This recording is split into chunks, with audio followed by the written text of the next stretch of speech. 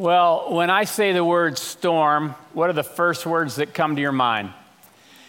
I was asking that question to several people this week, and they use words like dark, scary, windy, hard. A lot of different words that come to mind.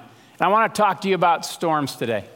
That's really what this passage of Scripture is in the New Testament we're going to look at. In fact, if you wouldn't mind opening your Bible to that passage, it's in Luke chapter 8, verses 22 through 25. Just 4 verses today.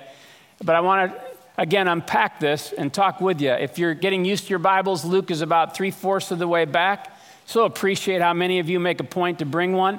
And also, if you don't have a Bible, please know that we have provided some. You can pull that out if you'd like to be a first-hander with the Bible. It's on page 722 of the black Bibles. Hopefully one's near you in the seat rack there. But as we talk about this, as I think about some of the storms that people in our own church family have gone through, it's just an interesting thing to me. I maybe as a pastor, I hear more stories than some of you do. I don't know. Maybe you hear more than I do. But just this week, someone was talking to me about what they learned from a break-in. Someone else has talked to me about what do you do when you're being treated hostilely or someone's bullying you, picking on you. What do you do when you're going through a death of a relationship or an actual death of a loved one? What do you do when you go through an unwanted divorce? What do you do when you have a wayward child? What do you do? What do you do? And we are not exempt from those things if we follow Christ. And so what can we learn in the storms? That's really what I want to talk to you about from this passage today, because I think the disciples, if they were up here talking about this event we're going to read, they could share some things. And I hope you walk out of here today with a sense of hope for the storms.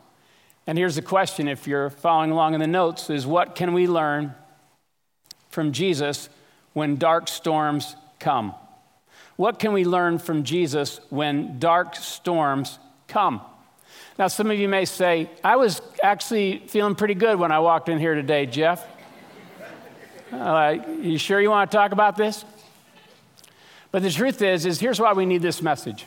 First of all, because Jesus said it's not if the storms will come, it's when. If you haven't gone through a storm lately, just live a little longer. The weather patterns will change. Interesting, by the way, in the last service, the weathercaster from Channel 20 was sitting in the audience, and someone came up to me afterwards and says, that's really interesting. You were talking about weather and storms, and Storm Team 20 was here. Anyway, the point is that when you think about those things, how do we deal with them? Because they're going to come. But here's the other question I want to ask is, when storms come, how can we benefit from them? Some people go, well, experience is the best teacher. Now, there's some truth to that. But you know what? I don't agree with that. Because I've seen people go through the same experience and one person learned and the other person didn't. I've seen people go through and become more bitter by what they go through. So I don't believe experience automatically teaches us anything. It's applied experience that's the best teacher. It's being willing to interpret that experience properly that can be beneficial. And that's what I want to talk to you about, because the disciples went through a storm, and what they learned in it can be beneficial to us when we go through it. So would you mind praying with me before we look at this passage together? Now, Father, thank you for your desire to teach us. Thank you that we can be with Jesus and learn from Jesus and become more like Jesus. And you did that with your first disciples, and you want to do that with those of us here in Springfield land. So I just pray, oh God, you'll use this time together today, your time in teaching us. I pray you'd come to every seat. You know exactly what every person in this room needs most right now. Be our teacher. In Jesus' strong name and authority we pray. Amen. So let's look at these passages together. I'll start with verse 22. And I want you to see that what we're going to do is we're going to look at how this whole event started, where Jesus said, I want you to go, let's go take this boat and let's sail across to the other side. Then I want to talk to you about what, again, the disciples would say to us that they came out of that storm different and learned from. Okay, verse 22. One day Jesus said to his disciples, "Let us go over to the other side of the lake." So they got into a boat and set out. As they sailed, he fell asleep. A squall, I don't know if you know a squall is a violent wind. Squall came down on the lake so that the boat was being swamped, and they were in great danger. The disciples went and woke him, saying, "Master, Master, we're going to drown." He got up and rebuked the wind and the raging waters. The storm subsided, and all was calm. "Where is your faith?" he asked his disciples. In fear and amazement, they asked one another, "Who is this? He commands even the winds and the water, and they obey him." So I want you to see, if you're following along in the notes, that first he says, "Let us go." And his disciples get in the boat with him. And they had no idea what was in store. Maybe a little bit of an idea. Some of them were fishermen, not all of his disciples were. But it all starts when he says, "Let's go. Let us go. Let's do this together. Let's sail to their side." Now, again, it says lake here. We talked about this back in chapter 5, but this body of water near Capernaum where this takes place is actually, you can visit there, but here it is. Here's a graphic. We'll bring it back again. Jesus has spent a lot of time in the northwest corner of the Sea of Galilee up in a town called Capernaum. That's where this whole thing starts. And we read the larger context is that he wants to sail across the lake, or the Sea of Galilee as it was affectionately called, even though it was an inland lake, down to this area called the Gerasenes or the Gadarenes. And so probably heading somewhere east or somewhere southeast in that general area was where the boat was going to land eventually.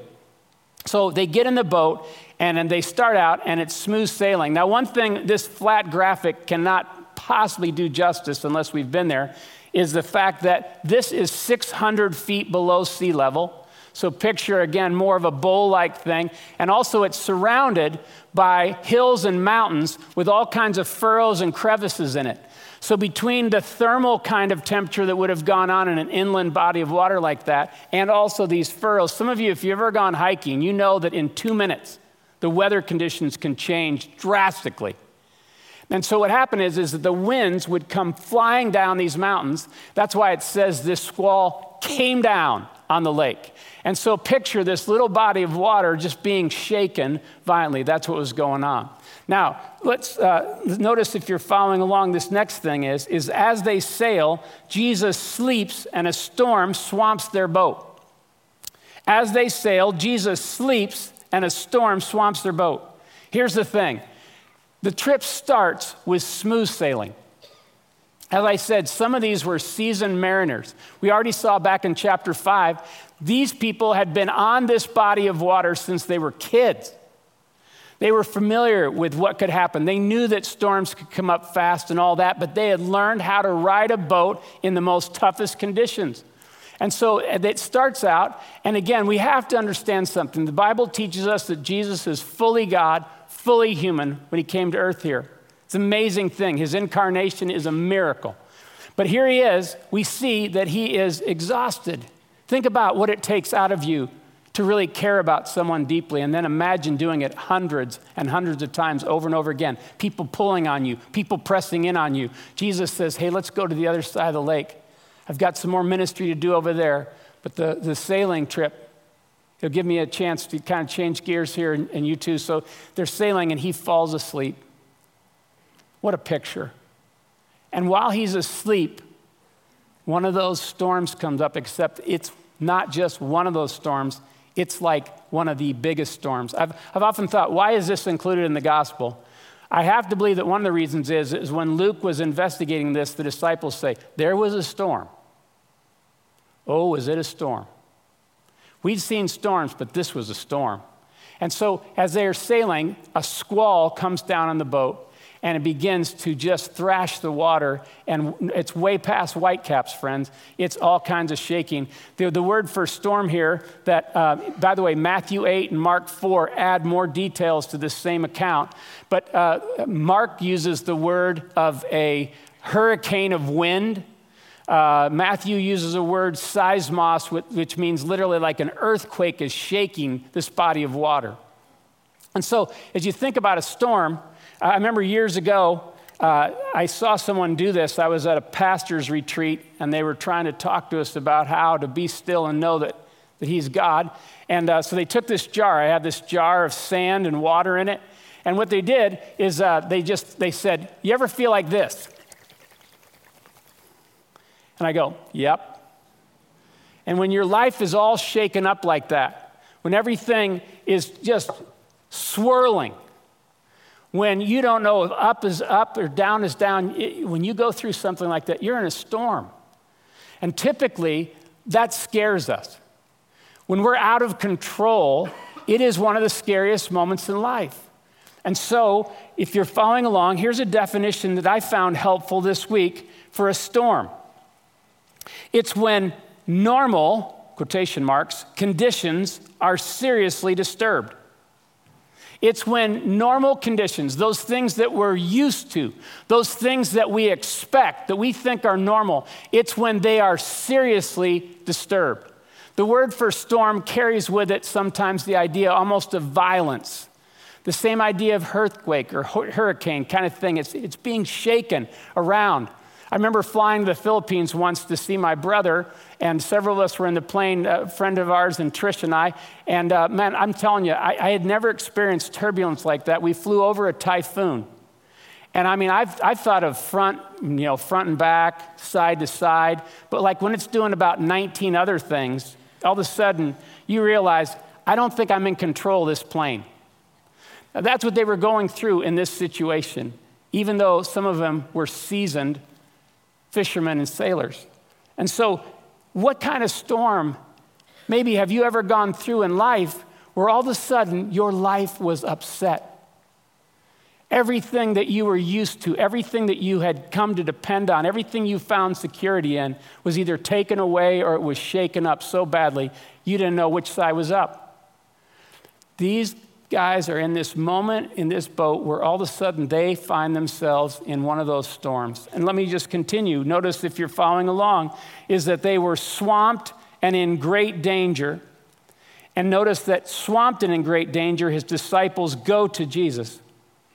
Swamped and in great danger, his disciples go to Jesus. Now, it's easy for us to sit in comfortable seats today and talk about this event in the disciples' life. But when it's you, when you realize it really is possible that I may die in this storm, the word here says they were in great danger. This wasn't like, well, I hope this gets over pretty soon. I mean, they knew they might never see the sight of land again. They're in the middle of the lake. And they're wondering, what's going on here? And when they get swamped and when they're in great danger, they go to Jesus. They wake him up. The Bible says they went and woke him. And notice what happens next. Jesus rebukes, if you're following along, Jesus rebukes the wind and the waves, and all is calm. Jesus rebukes, the word there is the same word that how he spoke to demons. Jesus rebukes the wind and the waves, and all is calm. Would you read that first gray box with me? I've listed Mark's account, verse 39 there. It actually tells us, Luke's gospel doesn't tell us the actual phrase. It just said he spoke to, he rebuked. But Mark's gospel fills in that detail. Let's read it together. And he awoke and rebuked the wind and said to the sea, "Peace, be still." And the wind ceased, and there was a great calm. So when that happens, I want you to try and picture. I almost brought a bowl up here. I thought that's not going to work. And then some of you have noticed, if you've ever been in a swimming pool and you've seen someone do a cannonball, you notice what happens. Does the water immediately get calm right away? No, it takes a while, right? It splashes against the sides there and for a while. And that's just a little swimming pool. Imagine a body of water like this that's been shaken up so violently like that. It's going to take a little while just for the ebb and flow of that to settle down. But when Jesus stands up, the Bible tells us here that it immediately subsided and became clear as glass, and the calm was deafening. They went from the most extreme circumstances to all of a sudden the most quiet, the most calm. And they're thinking to themselves, who does that? I've never seen this body of water do this before. And I've seen it a lot.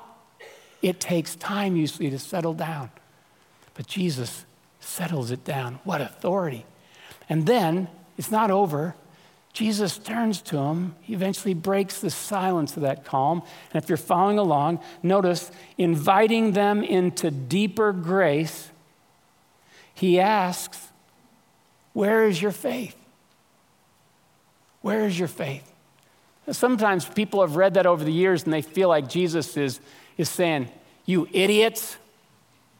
He's not doing that, friends. He's asking a really, really, really important question.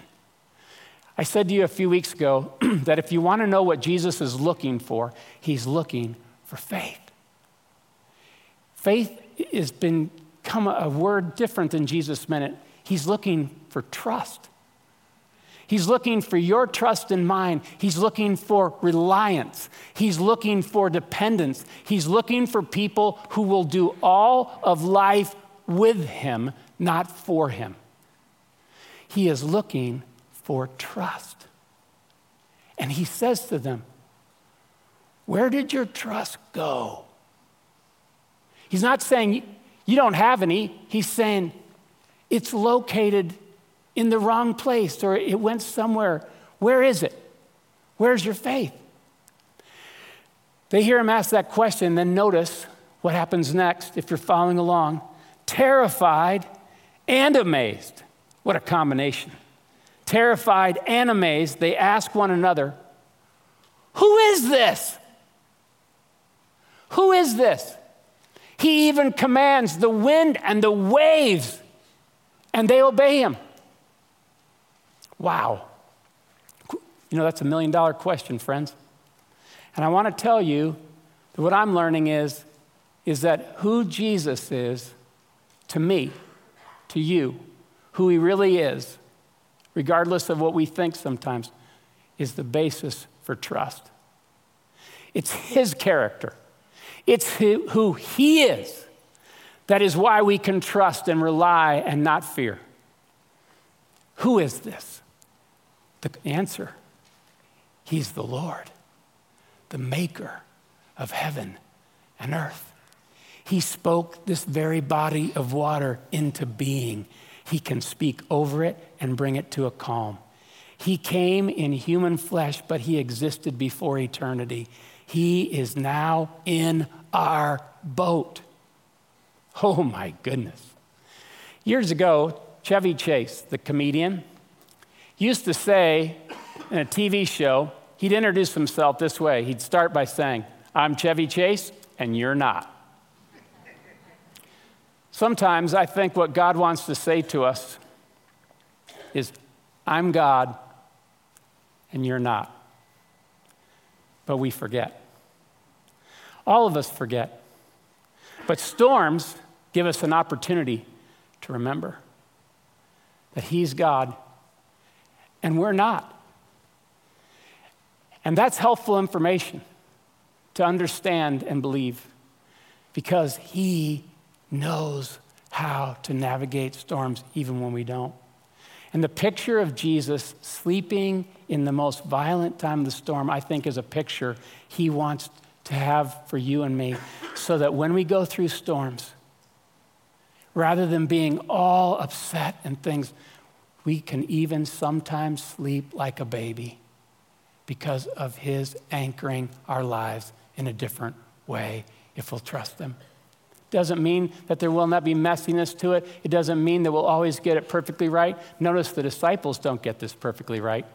So let's talk about, if they were standing here, what would they say to us as far as what we can learn from a storm? Here's the first thing I think they'd say if you're following along. If you're interested in learning to trust him in the storm, then here's the first thing. Don't lean on your ability. Go to Jesus first. Don't lean on your own ability.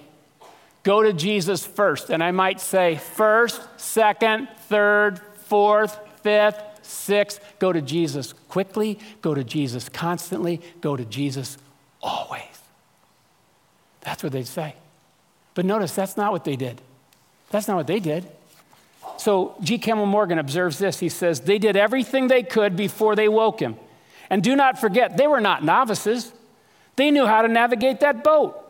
When they were beaten, were completely at their wits' end, and when they saw they could do nothing else and saw the boat was nearly filling and they were in jeopardy, then they woke him. Does anybody relate to that? God, I'll let you know if I need you. I'll let you know when I'm ready to depend on you. But let me just work this out.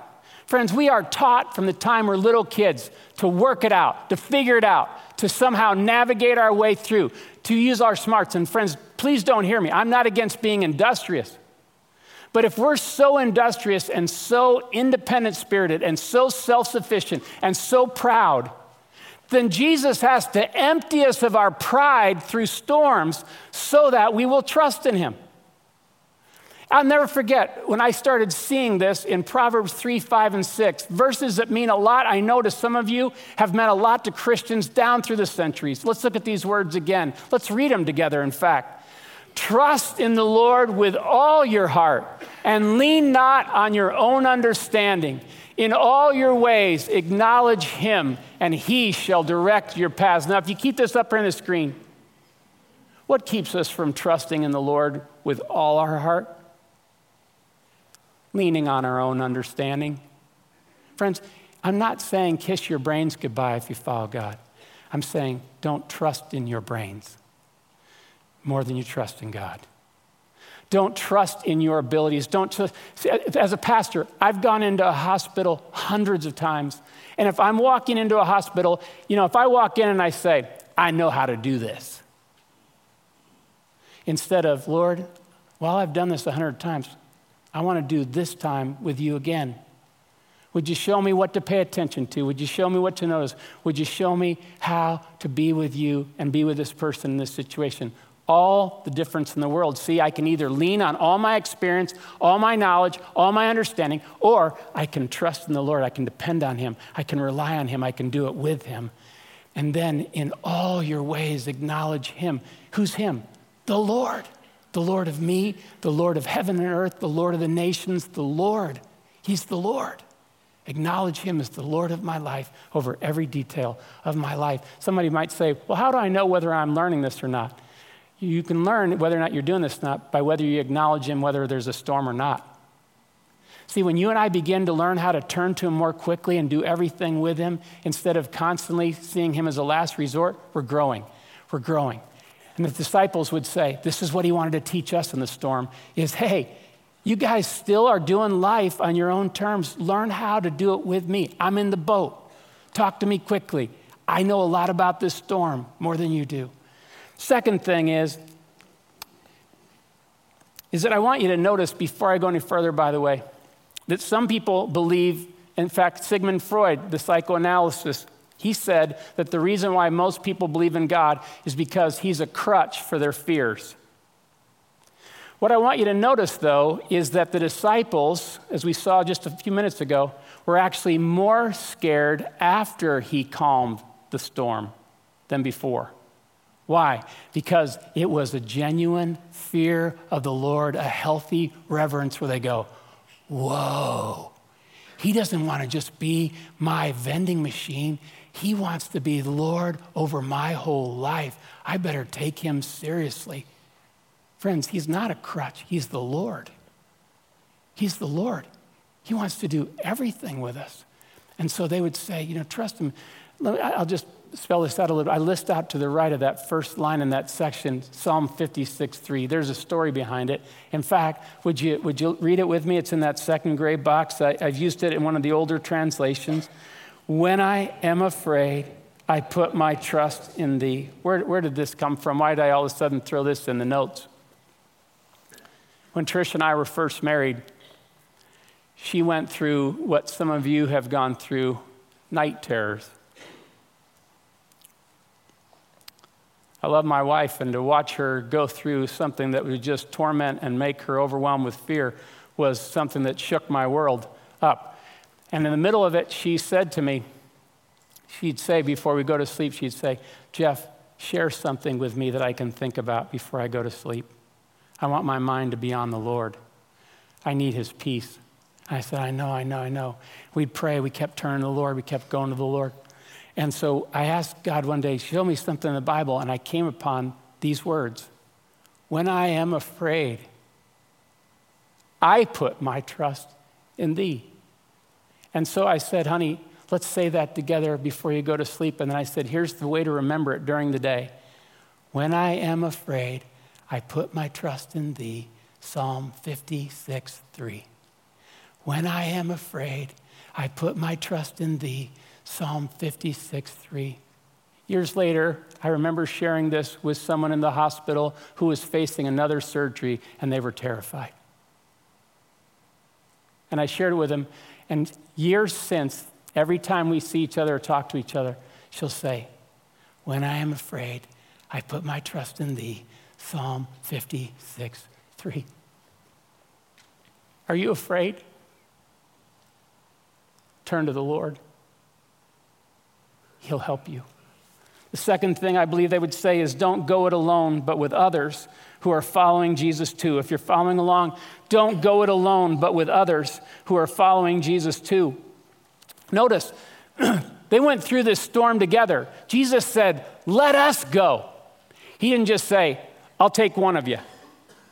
He said, let us go. We're going to go through this storm together. We're going to be in the same boat together. Some of you find this challenging because in the past, maybe you were in the boat with some other people and they hurt you. Or they said something to you and you said, remind me to go it alone. But friends, I just need to tell you, you were made for community. You were not made to do the Christian life alone. The Bible tells us that God the Father, God the Son, and God the Holy Spirit had such perfect fellowship and community that when they created us, they created in each of us, built us for community.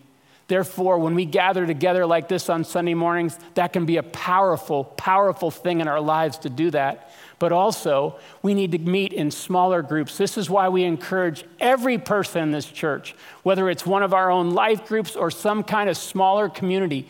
Are you gathering on a regular basis? Are you meeting with other people who have a similar hunger to know and trust Jesus? If you're not doing that, friends, then when the roof caves in, who are you going to call? Some people go, well, we're going to call a pastor. Friends, the Bible never said that was usually the best approach. The Bible says is that while pastors need to be ready and available, that actually the best thing is to be in a smaller group where you mobilize around each other and you care for each other. And every time I see that happen in this church, I praise God. Because that's how we were made to do. And friends, if you're not in one of those, if you're not using the non-storm time to prepare for the storms, then when they hit, you're going to miss the benefit that the storm could have if you don't have some other people by your side. Man, I want that for you. God wants that for you. Are you pursuing that? Because the disciples were always able to look. I imagine there was times whenever they sailed back past that spot, they'll go, remember that? Remember that?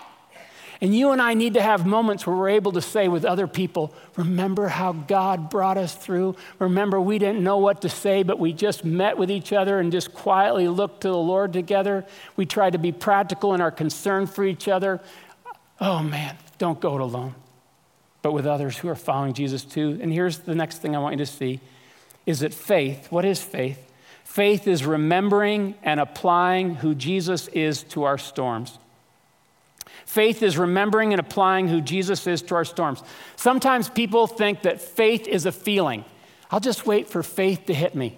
You'll wait a long time. Faith is a decision. Faith is an action. Faith is choosing to remember those things that are easy to forget in a storm. And so I remember when this hit me in college, I went through a storm of sorts where all of a sudden everything that had been normal for me became seriously disturbed. I went through about a 6-week period of depression where any feeling of God was completely gone. Everything that I had come to trust in as far as the feeling of his closeness and all that, God permitted it to be taken away. And it purified me. It clarified some things for me. But I realized in the midst of it that this was decision time. What was I going to do in this storm? And I realized that what I could do is that I could begin to focus my mind on what the Bible says is true about God, whether I feel it or not. And I began to commit lots of verses to Scripture, even though I didn't feel like it, even though it didn't seem true at moments, because if God felt so far away. And I began to memorize the first verse of a number of hymns, and I began to sing, even when my heart was sad. And I remember that one of the passages that helped me in those days was Lamentations. How's that? You got to be really sad to turn to Lamentations. Here's what it said. All my splendor is gone. My soul is filled with bitterness and gall. Yet this I call to mind, and therefore I have hope. The steadfast love of the Lord never ceases. His mercies never come to an end. They are new every morning. Great is your faithfulness, O God.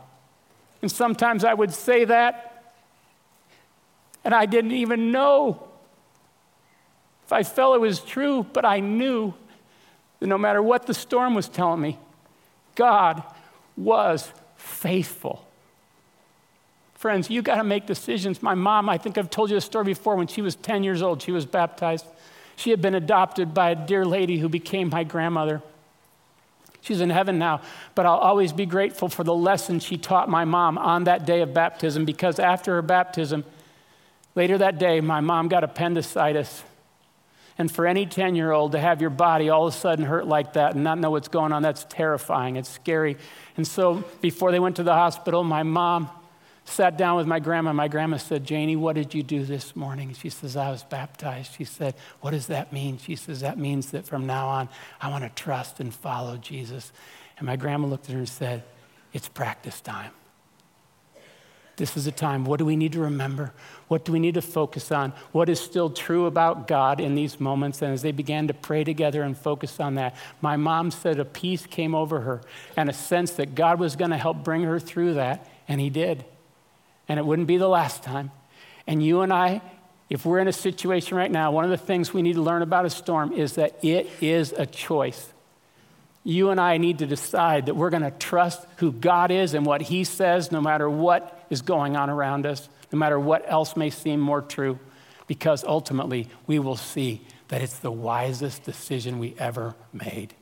The last thing I want you to see in this section is that if Jesus is in the boat, we cannot drown. If Jesus is in the boat, we cannot drown. Let me explain. Years ago, I heard a man say that he was on a plane flight with Billy Graham, and all the people, when they saw Billy Graham walk on the plane, they all exhaled. Just go, well, this plane's not going down.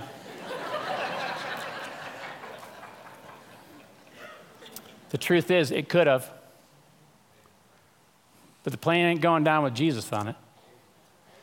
And the plane and the boat and your life, if you put your trust in Christ and he's in your boat and you're in the boat with him, it will get where it's going. He will arrive. He will get you to the other side. And I'm not just talking about heaven. I'm talking about helping you get through whatever you're going through. And years later, you'll look back and say, he brought me through. And it wasn't because I was such a good person at handling the boat. It was because he was in the boat. And as I trusted him, he got our boat to where it's going. And friends, I don't know about you, but every once in a while I just need to be reminded of that. Ultimately, Jesus went through the greatest storm ever called Good Friday. And he did it for you, and he did it for me in order to bring us back to God because of the storm that we had created by our willfulness and independent spirit and our disobedience. And Jesus calmed that storm that day by crying out, "It is finished." Paid in full. Paid in full. This storm is over for all who will trust in me. And friends, I just want to ask you, have you put your trust in him? He's looking for your trust. Are you trusting him today? Is he asking you to choose? Are you completely topsy-turvy? Man, trust in him, trust in him. John 16:33, look at what he says. He said this the night before he went to the cross. He had told them they were going to go through some hard things, some challenging things. The Holy Spirit was going to help them. And then he says, I've told you these things so that in me you may have peace. By the way, sometimes when I want to be anchored, I read John 14, 15, and 16. This is the end of John 16. I'll tell you, there's some great stuff in there that'll help build your faith. I have told you these things so that in me you may have peace. In this world you will have what, friends? Trouble, storms, but take heart. I have overcome the world. And I'll help you. You cannot drown if you put your trust in me. So here's the prayer that maybe you want to pray. Empty me, Lord, of pride and self-sufficiency, so I trust in you. Empty me, Lord, of pride and self-sufficiency, so I trust in you. One of the things that is so beneficial about storms, if we'll apply it, if we'll interpret it correctly under Jesus' leadership, is that a storm can purify our trust in ourselves. It can purify our hearts. It can simplify, clarify what's most important. Sometimes, I don't know about you, I get going so fast, I don't even realize what's most important. A storm can do that. He can empty us of pride and self-sufficiency and bring us back to a place of trust, and he can unify us in the fellowship of suffering with other believers. So I want to ask you, what are you going through today? Maybe you're going through a storm, maybe you're not. What's he saying to you? What is your storm? Is it like some of the things I mentioned at the beginning? Is your heart heavy? Are you scared? Are you uncertain? Would you take a few moments just to talk to Jesus? This is an opportunity to turn to Jesus. Maybe you've never, ever done that before, and this is your day to trust Christ for the first time. Maybe you've done it 1,000 times before, but you're hesitant to do it now. Turn to the Lord.